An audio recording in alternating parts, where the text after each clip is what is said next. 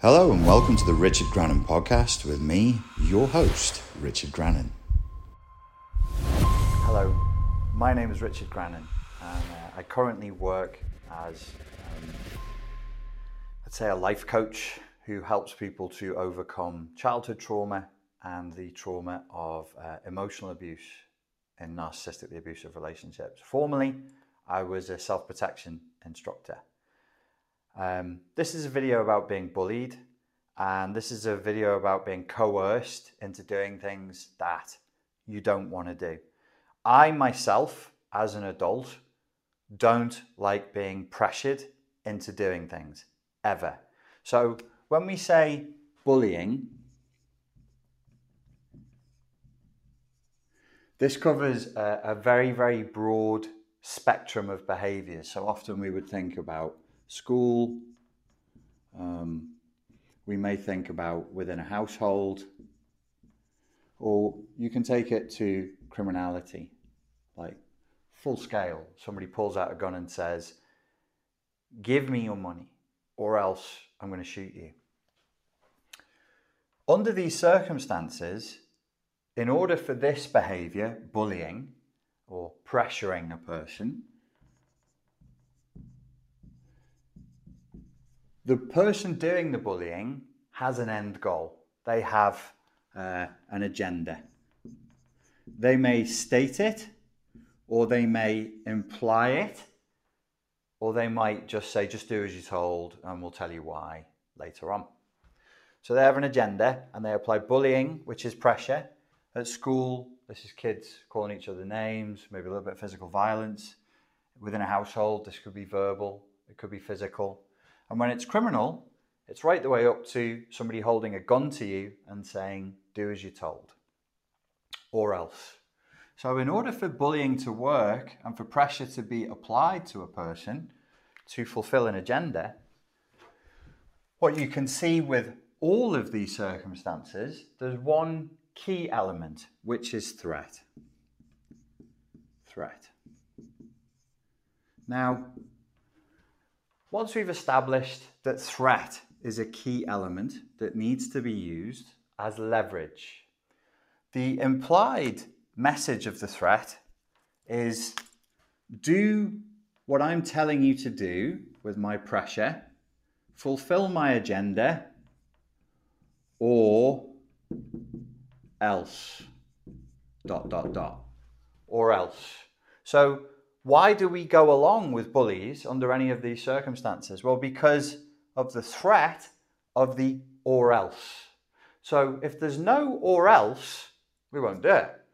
It's like if a bully tries to bully you, but they're half your size in school, you just go, "No, stop that." If somebody tries to rob you and they forget to show up with a knife or a gun, then you just say, "No, I'm not. Give us your money. I would prefer not to. Have a good day. Goodbye." Similarly, in a household, if there's no leverage, if there's no power dynamic, they can't do it.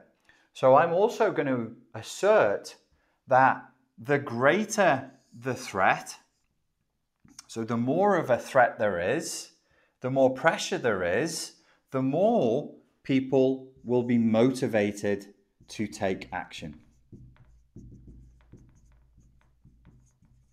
In alignment with whatever the agenda is, because of the threat of the or else.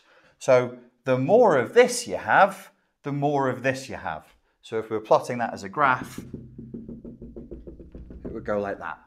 So it would be proportionate. The more threat there is, the more obedience you have. Now, as the bully, one of your agendas, of course, would be to get obedience.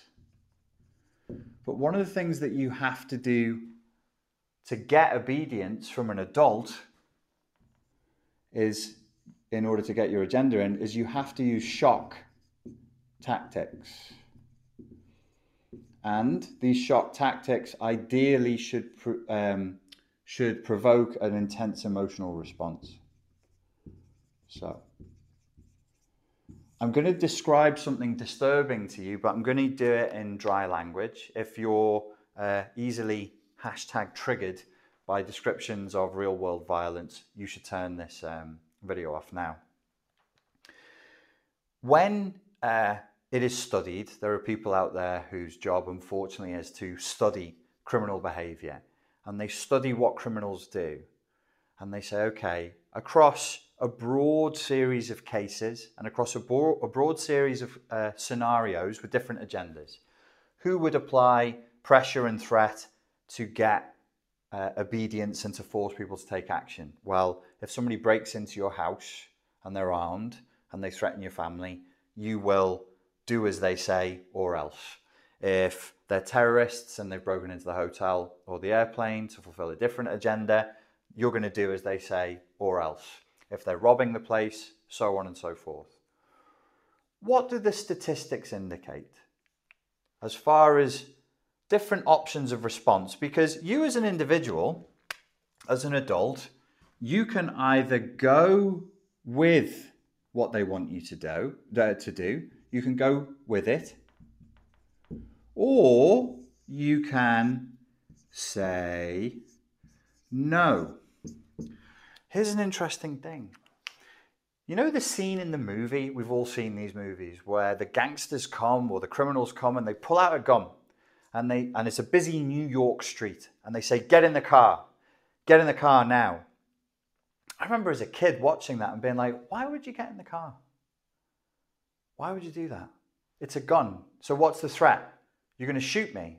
Okay, well, shoot me then. Because whatever's going to happen when I get in the car is surely going to be worse than being shot on a busy sidewalk in front of a bunch of witnesses. I remember thinking that as a kid. Years later, when I was working in the self-protection industry, I had the opportunity to speak to guys who did behavioral analysis when it came to crime. And I asked them, what do the statistics indicate? If you just do what the criminal wants, what happens? And they told me a few things. They said, first of all, never go to a secondary crime scene. Never. Only bad things. Well, not only. Typically, the worst things will happen to you at a secondary crime scene. The criminal wants to take you from where you are to another place to do really bad stuff to you. Really bad things. So don't go.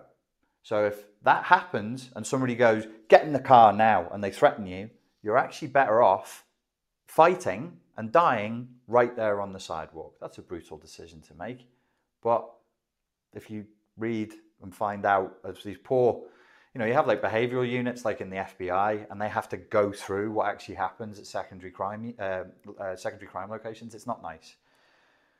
If they're trying to rob you, they come into the bank and they say, do as we say, and they get a chance to tie people up and move them to another room, or if they get into the house and they get a chance and they can tie people up and they can get them to obey, you only have to look at the behavior of serial killers to know what happens next.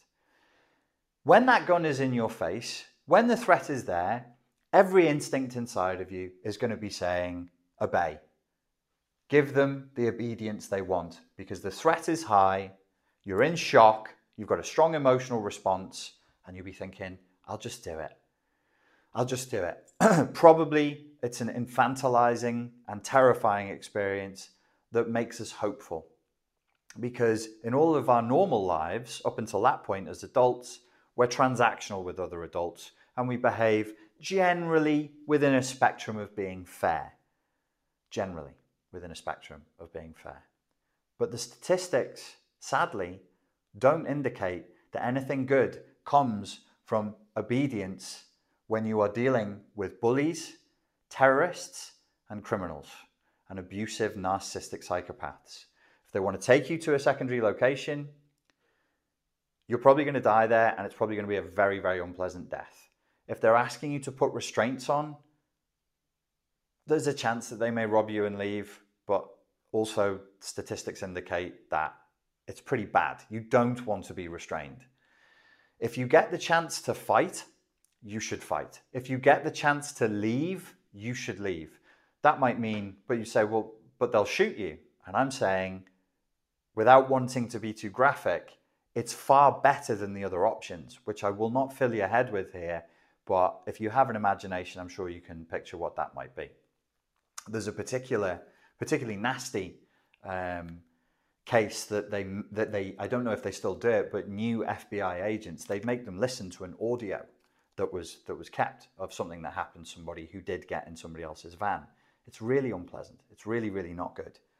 You're far better off saying no and fighting and dealing with the consequences now. You may be killed. Under those circumstances, somebody puts a gun in your face or a knife to you, you may be killed.